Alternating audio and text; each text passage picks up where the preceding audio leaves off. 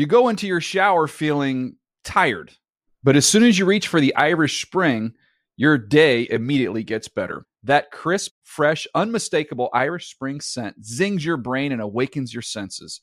So when you finally emerge from the shower 37 minutes later, because you pay the water bill so you can stay in there as long as you want, you're ready to take on the day and smell great doing it. Irish Spring Body Wash and Bar Soap. Fresh, green, Irish. Shop now at a store near you. Getting ready to take on spring? Make your first move with the reliable performance and power of Steel battery tools. From hedge trimmers and mowers to string trimmers and more, right now you can save $50 on select battery tool sets. Real Steel. Offer valid on select AK system sets through June 16, 2024. See participating retailer for details. When you buy Kroger brand products, you feel like you're winning. That's because they offer proven quality at lower than low prices. In fact, we guarantee that you and your family will love how Kroger brand products taste, or you get your money back. So next time you're shopping for the family, look for delicious Kroger brand products, because they'll make you all feel like you're winning. Shop now, in-store, or online. Kroger, fresh for everyone. Whether you're a savvy spender maximizing your savings with cashback rewards, a thrifty rate watcher seeking the lowest interest, or a travel enthusiast looking for extraordinary perks, Kemba Financial Credit Union has a visa to complement your lifestyle and unique needs. Apply today at Kemba.org to unlock a limited-time 2% cash back on purchases and pay 0% interest on balance transfers for an entire year with a new visa from Kemba. You deserve a card that works for you. Restrictions apply. Offer ends June 30th, 2024. Live Nation presents Concert Week. Now through May 14th, get $25 tickets to over 5,000 shows. That's up to 75% off a summer full of your favorite artists like 21 Savage, Alanis Morissette, Cage the Elephant, Celeste Barber, Dierks Bentley, Fade, Hootie and the Blowfish, Janet Jackson, Kids Bop Kids, Meghan Trainor, Peso Pluma, Sarah McLachlan. Get tickets to more than 5,000 summer shows for just $25. On sale now through May 14th. Visit LiveNation.com/Concert Week to learn more and plan your summer with Sean Paul, Sum 41, 30 Seconds to Mars, and Two Door Cinema Club.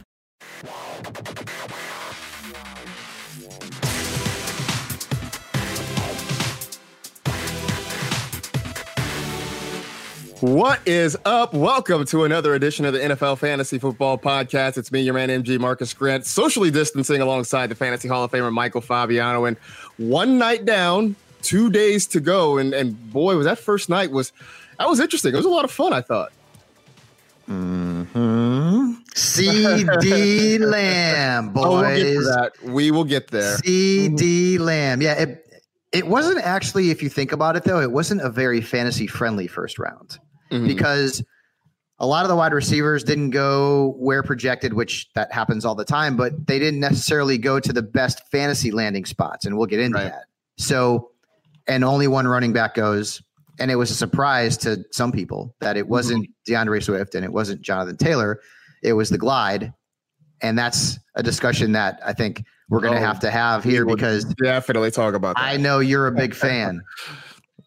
I was a fan of the move. Absolutely. So we'll dive into that. We'll talk about the wide receivers. We'll talk a little bit about the quarterbacks, even though I think their projections are more looking beyond 2020 for a lot of the quarterbacks, but we'll talk about that as well.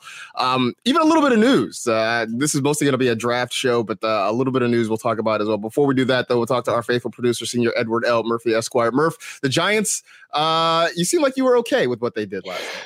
Yeah, well, as a Giants fan, I'm now accustomed to picking very early in drafts. But I, the second pick you take Saquon Barkley, that's a fun pick. You take Deion Jones 6th overall, that's a fun pick. And then you have the 4th pick, and I was 90% sure they were going offensive line. I thought there was a small percent chance they could trade back, and I thought an even smaller percent chance they would take Isaiah Simmons, who I guess is probably the next best player that fit their roster needs. But it's a fine, safe, smart pick. I think he'll be a cornerstone left tackle for 10, 12 years protecting Deion Jones. Like, you can't ask for much more than that. I've watched plenty of Georgia. They've been, national TV every week, so I'm pretty used to Andrew Thomas. I think he was the best tackle in the draft. I would have been fine with Jedrick Wills as well, but I think Joe Judge and this new regime wants to build a good, solid foundation to the roster, and you can't go wrong there.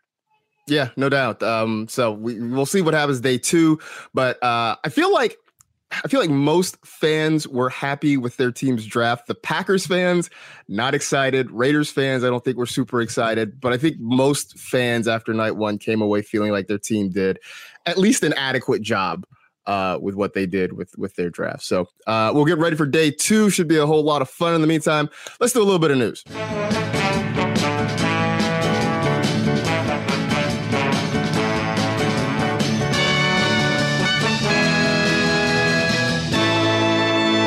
Let's do the news. Well, the one big news item since the last time we spoke to you all, just a little tiny thing. Some guy named Rob Gronkowski decided he wanted to come out of retirement. The WWE life, I guess, was not everything he wanted it to be. So he told the Patriots he wants to come back and play, but says he did not want to play in New England. Instead, he wanted to rejoin his old pal Tom Brady down in Tampa Bay, I guess is what we're calling it now.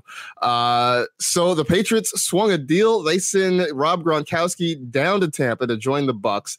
Fabs, I know the immediate reaction was kind of shock and awe from a lot of people, although I felt like after that initial surprise wore off and sanity crept in, I feel like a lot of people are looking at Gronk not like the super stud he used to be, but more of kind of a tight end one, but kind of on the lower ranges of the tight end one. Is that fair? Yeah, I've got him ranked 9th at the position at this point. Listen, the last time we saw him on a field for a full season, I mean, he had 3 touchdowns and he was banged up. And now he's got to put some more weight on. Who knows when these guys are going to be able to actually hit each other on a gridiron because of the coronavirus. So, and they have a lot of mouths to feed in Tampa Bay. I mean, they've got Mike Evans, they've got Chris Godwin, they've got Cameron Brate and OJ Howard, at least for right now. For now. So, right. So I would say his ceiling, Marcus, I would say that if he gave you 700 or 800 yards and 8 touchdowns, that's a great season from Gronkowski in 2020. And Tampa Bay just keeps getting better and better offensively because, they were able to draft Tristan Wirfs out of Iowa last night. So just another, not a weapon, but another piece of the puzzle to help protect Tom Brady in. Can we argue that this is maybe the most talented offense he's ever played in? I mean, there was that with the 2007 was when he threw what? I mean, he had Randy Moss, right. But who else did they have? I mean, they have a lot of weapons in Tampa Bay right now, and they could be getting more depending on what they do in the next couple of days. Yeah. It's funny too, because obviously when the news went down, everybody said, well, that's the end of OJ Howard in Tampa. I know Howard has reportedly said that he wants out now.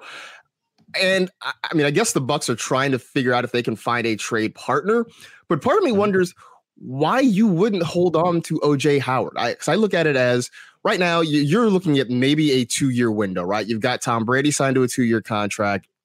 Rob Gronkowski is, I mean, he will be 31 in actual age when the season is scheduled to start. But I think in football years, he's probably quite a bit older with all the bumps and bruises he's taken. Why not keep a younger, talented tight end there? See if you can sort of recreate as much as possible that dynamic that the Patriots had when they had Gronk and Aaron Hernandez. Why not do that as more teams are sort of going 12 personnel and 2 tight ends? And maybe that's what ends up happening. I just felt like the Bucs seemed quick to say they wanted to trade OJ Howard when Gronk is not a forever solution for them. Mm-hmm. Yeah, no question about that. So anyway, that'll be fun to watch, when and if the season happens. So we'll keep an eye on. Don't put that out there. I'm sorry. When the season happens, please. When the season happens. So there you go. Thank All right. In the meantime, that is pretty much everything you need to know.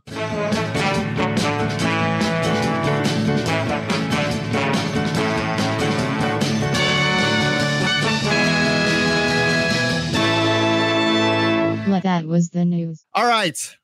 Now what you've all come here for. Night 1 of the draft. It was a technological success. I mean, I think we were all sort of hoping that there would be some weirdness technologically, that maybe we'd have, kids busting into rooms or anything like that. We did have Mike Vrabel. We did have Mike Vrabel's whole deal. I want to get, at the end of the show, I'm going to scribble this into the rundown right now too. Like, we have to have a discussion about the various war rooms and home cams that we saw, because I think that was as much a part of the show as anything else last night. So we'll have to get into that. But A number of offensive players were taken. As suspected, there were more wide receivers than any other position. All 4 quarterbacks that were really hyped went off the board in the first round. Only 1 running back, and oddly enough, it was at the end of the first round, and that's kind of where I want to start. You mentioned it, Clyde Edwards-Helaire goes off the board with the number 32 pick to the Kansas City Chiefs. I think a lot of us had sort of talked about either DeAndre Swift or Jonathan Taylor, maybe J.K. Dobbins being the first running back off the board. Instead, it's the Glide. Fantasy Twitter went nuts when that happened last night, Fabs. And I don't know, it seems like a great fit to get a talented all-around player, putting him in arguably the best offense in the league. I mean, I guess my first question to you is, does this make him the 1.01 in dynasty rookie drafts now? I don't know about that, because there's a lot of running backs who I think are going to end up getting drafted today that could push him out, because I don't see him as a true featured back. And you know, I know that the Chiefs are comparing him, to Brian Westbrook. So I understand that, but at that size, I don't know how effective he's going to be as a pass protector. And that's huge. Like, if you're going to be a 3-down back, you got to pass protect. Like, Maurice Jones-Drew is not a big dude. He's the same size as me. I actually think I may be an inch taller than the Maurice Jones-Drew. Don't tell him that. But Maurice, he has some lead in his butt. I mean, ask Sean Merriman. Right. I don't know if Clyde Edwards-Helaire is going to be able to do that. So that remains to be seen. And if Jonathan Taylor gets drafted by the Buccaneers, or if DeAndre Swift gets drafted by the Dolphins, which is very possible, then maybe we're talking about those 2 guys being ahead of the Glide in redrafts and in dynasty leagues. That is going to remain to be seen. But the fit is good. Mm-hmm. If we all know, Andy Reid has had a lot of success with running backs. I mean, even dating back to his time in Philadelphia with Westbrook and LaShawn McCoy and Duke Staley, and even to a lesser degree at time Correll Buckhalter, Kansas City, Kareem Hunt, and Jamal Charles. So there, I haven't heard Correll Buckhalter. Remember, Corell always had bad knees, but when he played, he was actually pretty decent. So the landing spot is good, because no matter where he went in the league, I don't feel like he's going to be a guy who's going to give you 320, 350 touches. I just don't. So great fit, and destroys Damian Williams' fantasy value, without question. DeAndre Washington is not even going to be on the radar at this point. Maybe he was before this happened, but I am waiting to see what happens in the rest of this draft before I'm going to sing the praises of the Glide and consider him a top 50 lock. Okay. Could happen. Yeah. Could happen. Right. Not right now. It's a little not right now. Okay. It's funny too, because so I sort of liken the draft as it's happening. It's sort of like a big blockbuster movie that you see in the theater, right? And it's dark and you're in a crowd, back when we could go to the movies with like lots of people and stuff. Remember those days? Right. But like, you're in a crowd, it's dark. There's like the music's playing and the special effects are like in your face. And you're like, man, this movie's amazing. And then you like watch it at home on Netflix, like a few months later, and you're like, maybe it wasn't that great. And so like, I feel like that, and I say that because after the Chiefs pick last night and fantasy Twitter was just all a buzz. And then later that night, before I went to bed, and I'm scrolling Twitter and kind of, people are putting out their last takes for the night. And I'm seeing CEH, I think in somebody's rankings, they had him as the number 4 running back, like number 4 running back overall. I mean, you're talking like CMC and Saquon and whatever. What? And 4 putting overall? Edwards-Helaire as number 4, right? I'm seeing some people mocking him in the 2nd or 3rd round. And I'm like, all right, let's slow down a little bit here. Like, I'm excited about the fit. I love the fit. I'm not making him a top 5 fantasy running back in 2020 just yet. And so I think that, once the hysteria of what happened last night calms down, then maybe we start to get some more realistic takes on. I mean, geez, tap the brakes a little bit. I mean, he's got a lot of talent and there's a lot of upside there, but I mean, geez, I really don't even know. I'm not going to do my rankings until the draft is over, obviously, because there's no reason to do it otherwise. There'll be more running backs to come off the board. But at this point, I don't know that he's a top 50 pick right now. Now.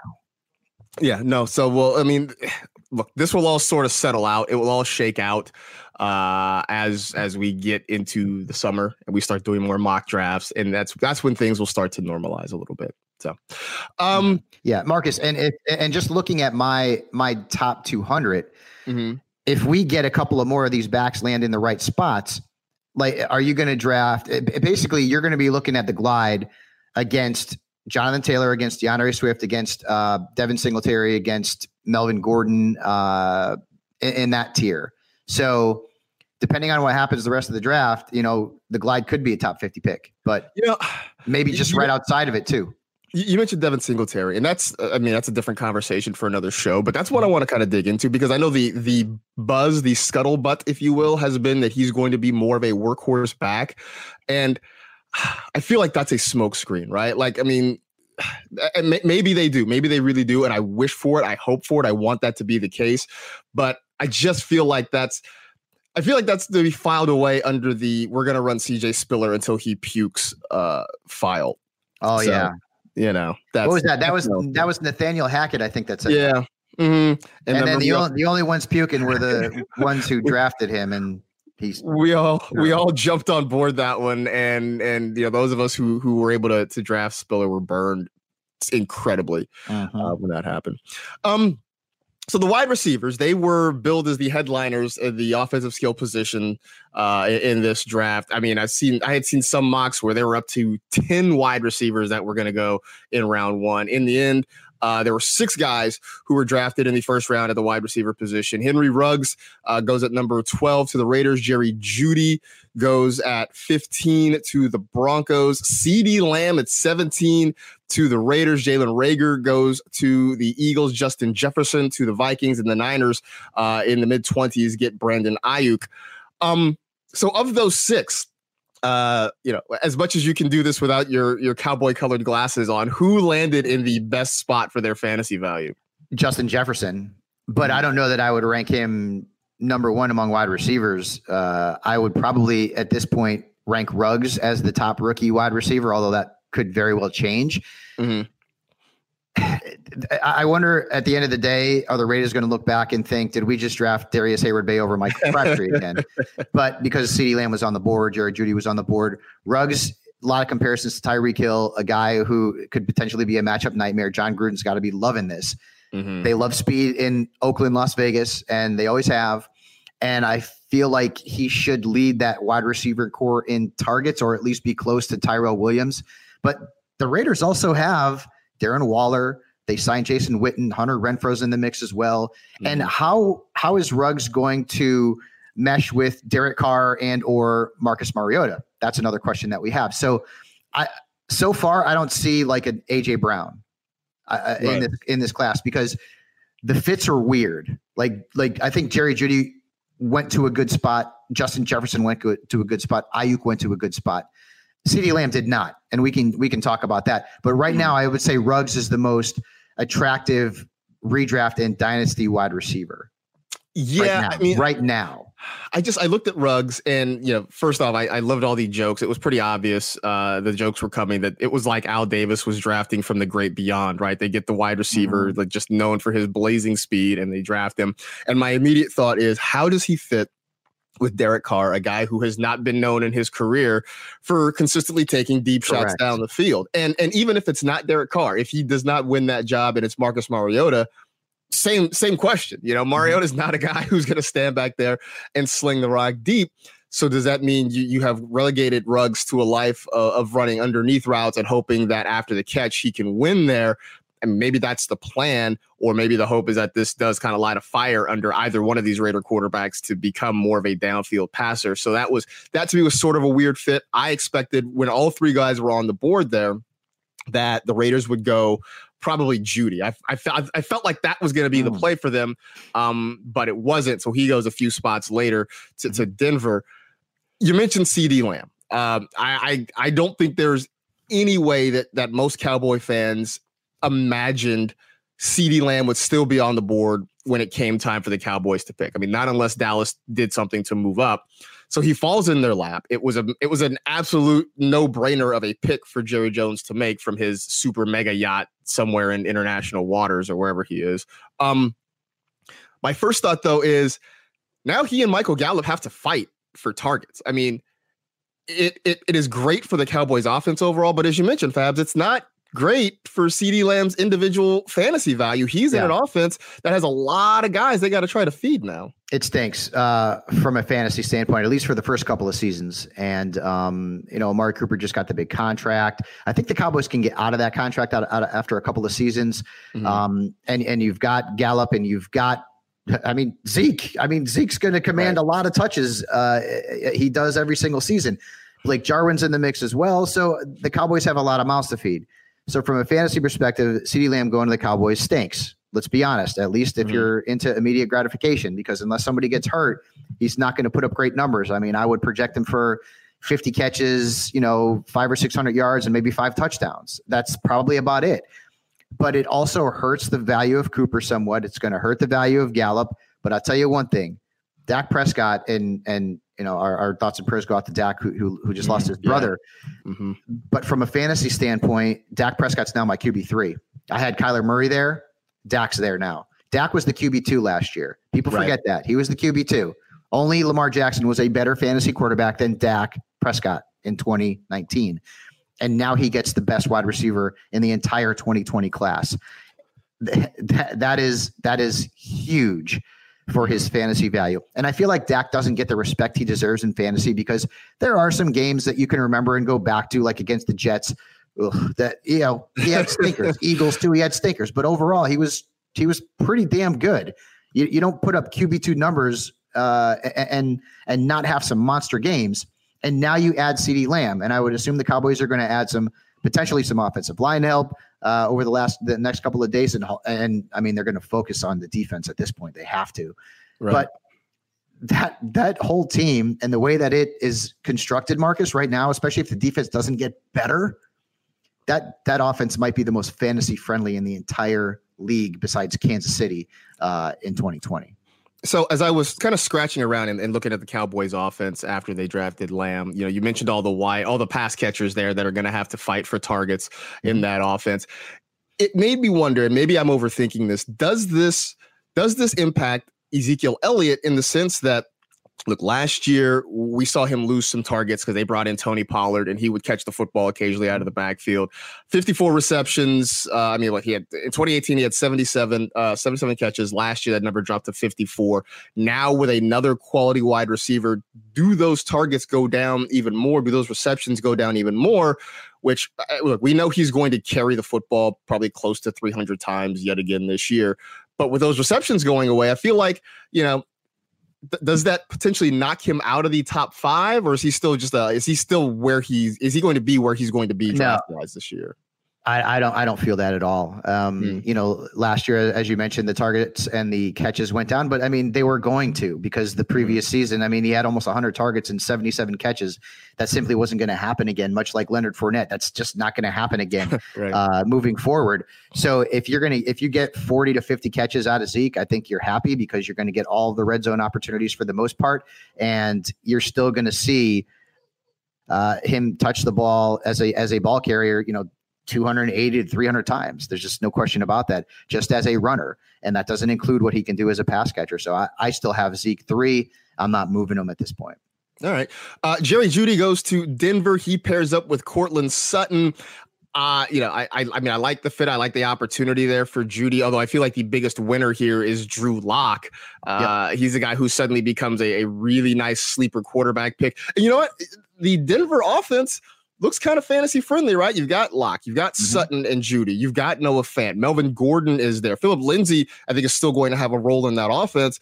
There are a lot of fantasy pieces potentially in this Denver offense now. We talked about that. We've said that because Denver was tied to Ruggs a lot in a lot of the mock drafts, and there was like this talk that Elway wanted to move up to get a wide receiver, and like a lot of people thought it was Ruggs, and they didn't have to do that. And I was on SiriusXM last night talking about how there were these reports that Jeudy had lingering knee issues. Maybe that's why he had fallen. And then literally once I brought that up, he got picked. So the agent, Jeudy's agent, came out and said, no, he's fine, which of course that's what he's going to tell people. But he slots in perfectly in Denver with Courtland Sutton. And much like Sutton, a lot of his value is going to be tied to Drew Lock. Now, if we look at John Elway's history of drafting and bringing in quarterbacks, maybe we're concerned. But Drew Lock did show some potential last season. He had a very small sample size, but they are putting him, much like the Browns are putting Baker Mayfield in a better position to succeed statistically. So yeah, Drew Lock is certainly going to be in that deep sleeper mix heading into 2020 drafts. Jalen Reagor goes to the Philadelphia Eagles. Like I said earlier, I think a lot of people, myself included, were expecting they were going to go Justin Jefferson there. That seemed like one of the biggest locks of the first round. But Howie Roseman throws a curveball. They go with the smaller, more explosive player in Jalen Reagor to get some help for Carson Wentz there. I mean, look, there's plenty of opportunity here. I don't know. I feel like you talked about a lot of weird fits. This one is a fit that just didn't jump off the page to me, seeing Reagor there in Philly. Yeah, he got a lot of buzz as we kind of got closer to the draft. And, people were always quick to remind us that the quarterback position there at TCU is maybe not the best. So right. I would say he's probably ceiling-wise comparable to like a Brandon Cooks, that kind of player. Really explosive kind of player. I feel like Justin Jefferson would have been the better pick. I thought he was going to go there too, but Reagor certainly saw his value rise, and hopefully he, at least for the Eagles, he's not the next Josh Doxson, because that didn't work out very well. But I also feel like the Cowboys taking CeeDee Lamb had a lot to do with the fact that the Eagles were just a few picks behind, looking at a wide receiver, and there's no way Jerry Jones, who is home alone on his yacht and left to his devices, was going to let CeeDee Lamb fall to Philadelphia. No, that was definitely not going to happen. That was not a surprise at all. Justin Jefferson going to Minnesota. I mean, the obvious answer there is that he is the replacement for Stephon Diggs, who is now in Buffalo. Look, it is an They're very different players, though. They are very different players. Absolutely. Yeah, they're very different players. But he at least walks into some of that opportunity. And I mean, we talk about concentrated passing games. When you look at the targets in that Minnesota offense, it's Adam Thielen. It's probably Justin Jefferson. I mean, those are your top two targets at this point now, right? Yeah, no question about it. And so Jefferson is very similar to like an Adam Thielen. I think more explosive, a little bit more athletic too. And if you were to compare a receiver there to Diggs, it probably would have been Reagor, I would think, because a little bit more explosive of a guy. But you mentioned it. What is fantasy football all about when it comes to scoring points, opportunities? And there's 94 targets that are left behind with Stephon Diggs in Buffalo. So Justin Jefferson is a draftable asset in redrafts, no question about that.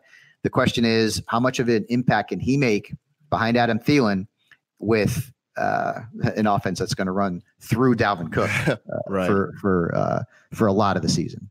Yeah, I mean, I think that's sort of the thing. I mean, I have him right now as the number one rookie wide receiver, but as I'm like kind of going through this in my head, I mean, you may be talking about 700 yards for Jefferson this year, somewhere in the neighborhood of 5-6 touchdowns, something like that. So it's, it might be the best of the rookie receivers, but it's not going to be a huge blow up kind of season for him in Minnesota. And they're also going to run a lot of 12. I mean, I know Stefanski left, but I mean, they drafted Irv Smith. They have Kyle Rudolph there. So the Vikings, I don't want to say they have a lot of mouths to feed, like comparably to Tampa Bay, for example, but they're not going to throw the ball, 40 times, 50 times a game. So that shrinks the target share somewhat. And now you add Justin Jefferson into the mix. So I do feel like he will be second in targets behind Adam Thielen in the Minnesota wide receiving core. And that's, not saying anything that's too, it's obvious. It's an obvious right. Thing. No doubt. Brandon Ayuk, the last wide receiver taken in the first round. The Niners swung a couple of deals. They swing one with the Bucs. They move back. They get a 4th round pick from Tampa. The Bucs then use that to draft Tristan Wirfs. The Niners swing another deal with Minnesota. They give up that 4th round pick. They move, was it 25? I think 26. And they take Ayuk out of Arizona State. Now, later on Thursday night, Kyle Shanahan said Ayuk was his number one receiver on the board. Said they would have taken him there at 13. Things worked out that they get Kinlaw at 13. They get Ayuk later in the 20s.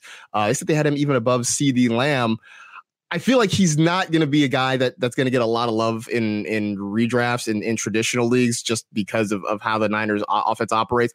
But he's a versatile guy. He's good with the ball in his hands after the catch. He seems like a great fit for a Kyle Shanahan offense. He just doesn't seem like an immediate impact fantasy player to me.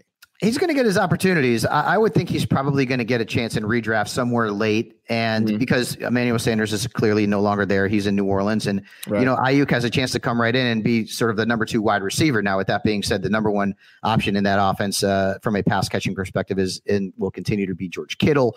So if you factor that in and also factor in that the Niners run a lot of offensive sets with multiple running backs on the field at the same time, maybe that's going to put a bit of a cap on him from a short-term perspective. And plus, he's super, super talented. I get it.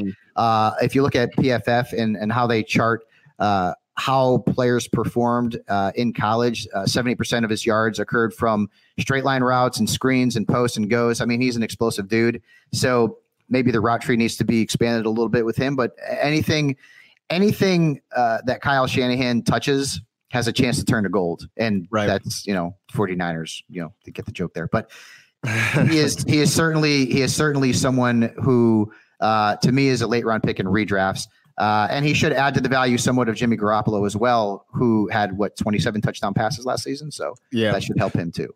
Yeah, I do think that was a big part of it too. I mean, the Niners were always slated to get a wide receiver in the first round, and our pal Graham Barfield tweeted out last night a good point that they have gone all in on guys who excel after the catch. Right? I mean, George Kittle, what he can do. We saw Deebo Samuel, especially late in the season and all through the playoffs, what he was able to do. And now you add Ayuk to that group too, who's great after the catch. And so this potentially, it gives Garoppolo some more targets, obviously, and guys who can do something with the ball in their hands. I think Niner fans still cringe thinking about that deep throw he made late in the Super Bowl. And if they can avoid that, that would maybe be for the best.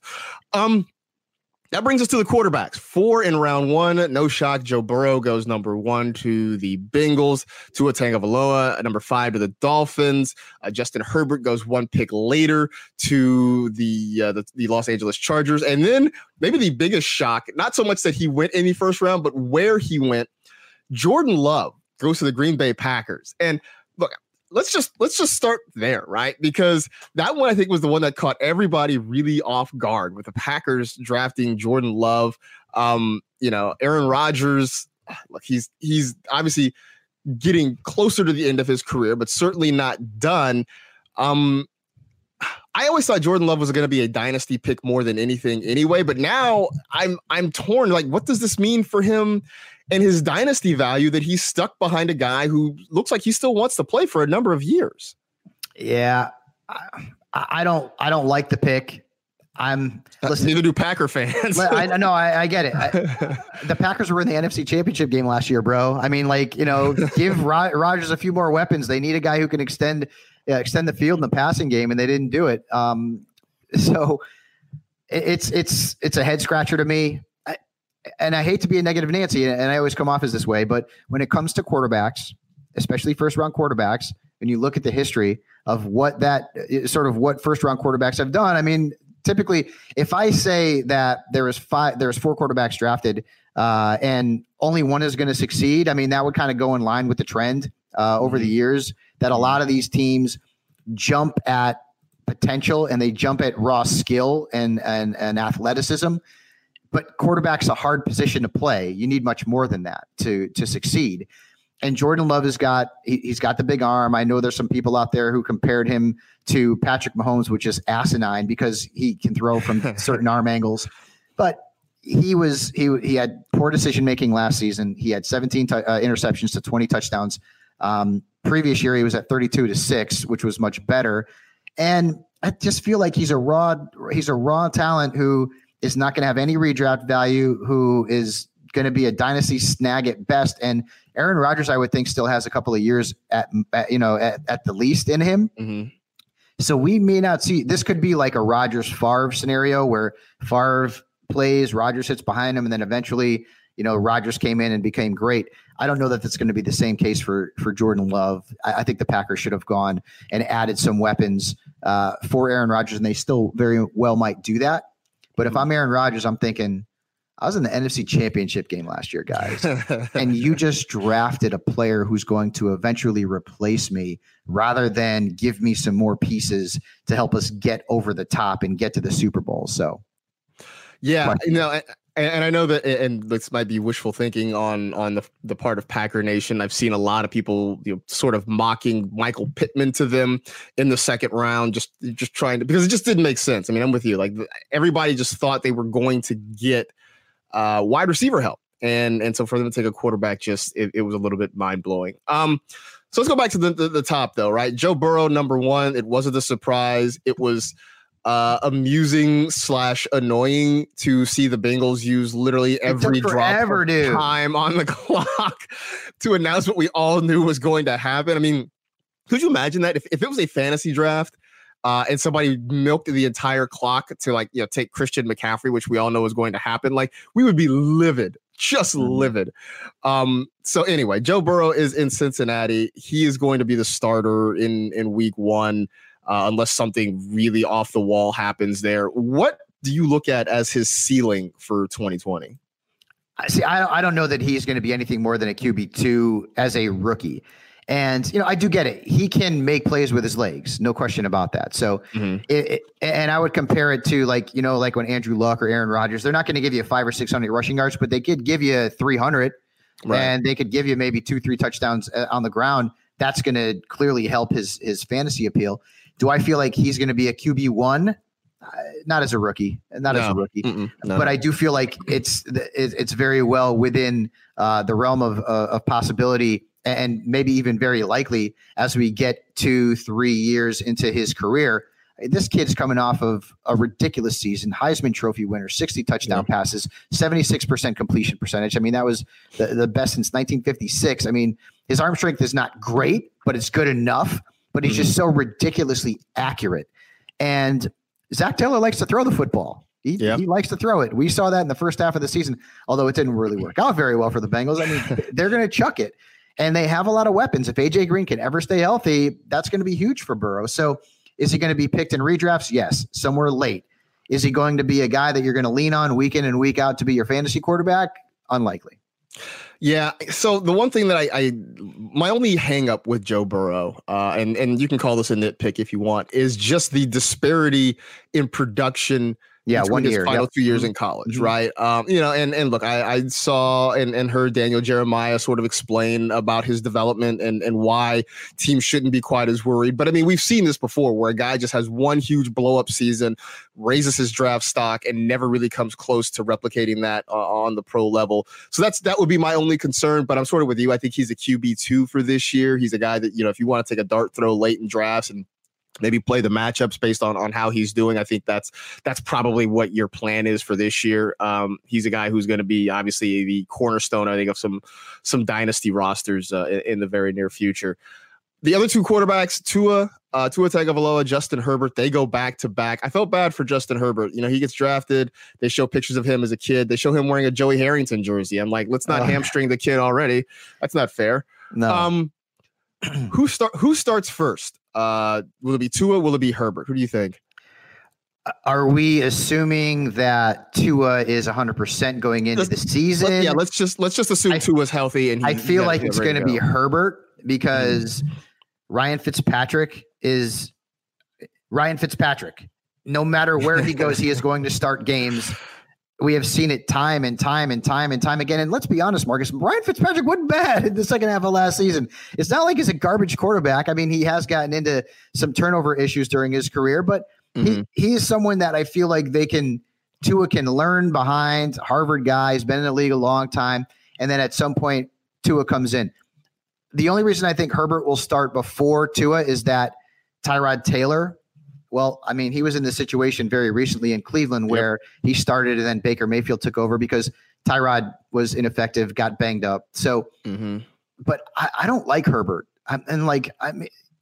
You know me, I love looking at trends and that kind of thing. And I get it that like one Oregon quarterback has nothing to do with the other, but there hasn't been an Oregon quarterback who's come out of that system and thrived in the NFL since freaking Dan Fouts. Okay. And Dan Fouts played at Oregon in the 70s and Oregon has had Joey Harrington, Achilles Smith, and Marcus Mariota. They've had prospects at the quarterback position that have failed. And I still feel like there are some question marks with Herbert. There really are. Is he aggressive enough to be an NFL quarterback? The size is there. The arm strength is there.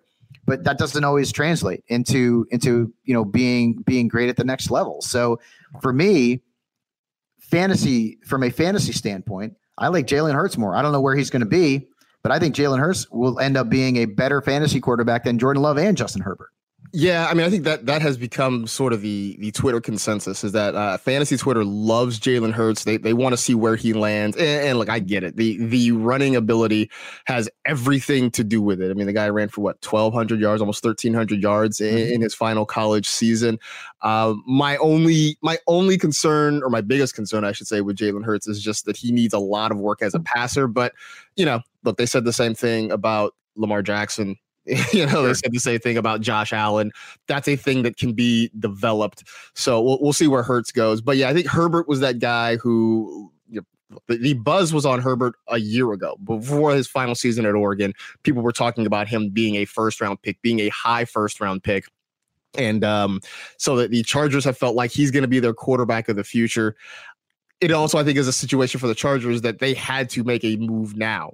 Phillip Rivers is gone. Tyrod is obviously not a long-term answer. They felt like they had to do something, and that was their best option.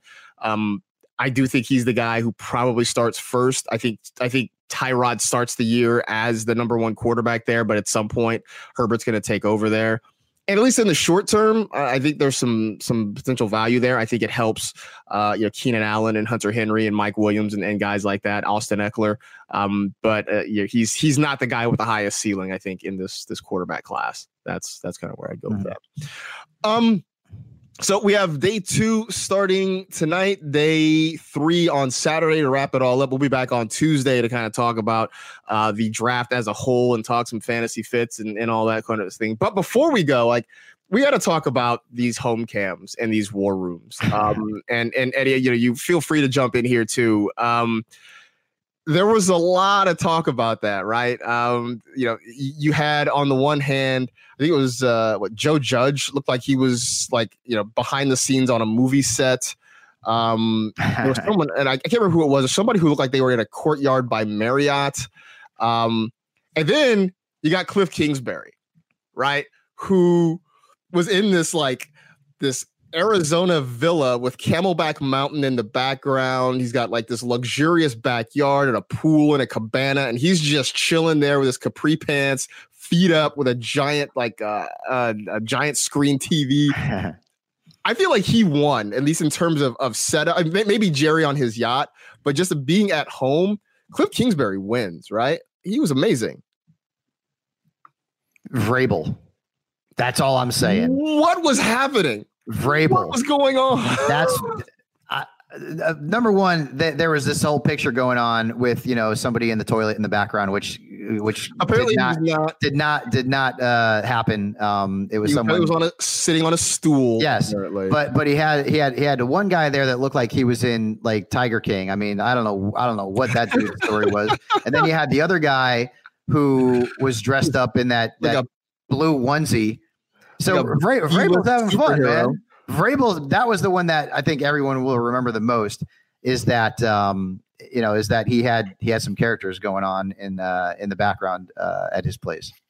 That was amazing. You even got to look inside the homes of some of the players. Was it Henry Ruggs that was wearing a robe? Yes. Last night? It was wearing a bathrobe. Yeah. Which I think I read was an Old Spice promotion that he had somehow worked out. So he was wearing a bathrobe. But I'm like, hey, man, that's quarantine casual. I feel like that's what we're all doing nowadays. And CeeDee Lamb, I remember I was on the air last night and I'm watching while I'm talking, and the Cowboys are up, and he does not look like he is excited at all. At all. And I'm thinking, they probably went with, Chazon. They went, edge rusher, right? Because he did not look like he had just been on the phone with Jerry Jones and had been told that he had been picked by the Dallas Cowboys. He was just sitting there. and it looked like he was playing Candy Crush or something, you know? Oh, yeah. The one thing everybody pointed out was that the girl next to him took his phone and he grabbed the phone back. Right. And I feel like most people in the audience were probably paying more attention to his girlfriend than him. So that was a little bit weird, but that threw me because there was no, like, you saw so many of the kids' reactions to getting drafted. They're excited. You know, one guy, you know, a family member or friend like flopped onto the floor like in excitement and everyone's hugging and kissing. CeeDee Lamb gets drafted by the Dallas freaking Cowboys, and he is literally sitting there like he was Aaron Rodgers in the green room the year that he got picked so late. I was like, why aren't you excited about this, dude? Like, you just landed in a great spot. It was weird. So, but well, and you would also think, I mean, maybe look, he grew up in Louisiana, so maybe he was, you know, a Saints fan or whatever. But you'd figure playing at Oklahoma, yeah, that's Cowboys territory. Hell yeah, dude, that's definitely Cowboys territory there. So I was a little surprised. So. Yeah, that threw me. I didn't think he was going to go to the Cowboys when I saw his reaction. And I'm thinking, is that like a delayed like fee? Like, I mean, right? I didn't understand. He didn't seem like he was that excited. Look, all I can say, if you're a Cowboys fan, if he jumps on fumbles the way he jumped on that phone being taken away, then you're going to be in pretty good shape. I know. Yeah. So that was the first round of the draft. It was interesting. It was entertaining. It was definitely very different than any other draft that certainly in any of our lifetimes. Although I did see, I guess Roger Goodell said last night that there are elements that they would like to kind of keep for future drafts. I don't know exactly what those elements are. Maybe it's the home cams with the players or something like that. Sure. But yeah, it was interesting. So we'll see what days 2 and 3 have to bring. We'll talk about that when we get back together with you guys on Tuesday. In the meantime, that is it. We are done. We appreciate you downloading and listening and watching. You know the drill. Tell 2 friends to tell 2 friends. Rate, review, and remember, when someone tells you life is hard, ask them, compared to what? Take care of yourselves. We'll see you on Tuesday. How about them Cowboys?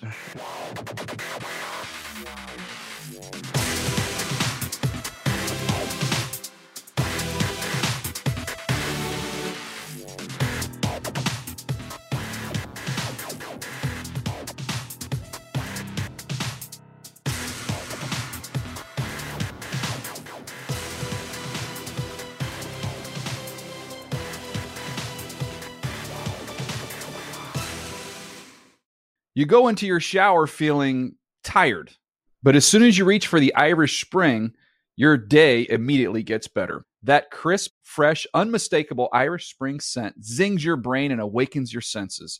So when you finally emerge from the shower, 37 minutes later, because you pay the water bill so you can stay in there as long as you want, you're ready to take on the day and smell great doing it. Irish Spring Body Wash and Bar Soap. Fresh, green, Irish. Shop now at a store near you. Open a limited-time 11-month certificate at Kemba Financial Credit Union. At 5.25% APY, it's more than triple the national average, plus it's a safe and secure way to grow your money. Visit your local branch or kemba.org/CD for details. Offer expires May 31st, 2024. APY equals annual percentage yield. Restrictions apply. $500 minimum and $250,000 maximum deposit. Advantage status required. Comparison based on bank rate average. Federally insured by NCUA. Live Nation presents Concert Week. Now through May 14th, get $25 tickets to over 5,000 shows. That's up to 75% off a summer full of your favorite artists like 21 Savage, Alanis Morissette, Cage the Elephant, Celeste Barber, Dierks Bentley, Fade, Hootie and the Blowfish, Janet Jackson, Kidz Bop Kids, Meghan Trainor, Peso Pluma, Sarah McLachlan. Get tickets to more than 5,000 summer shows for just $25.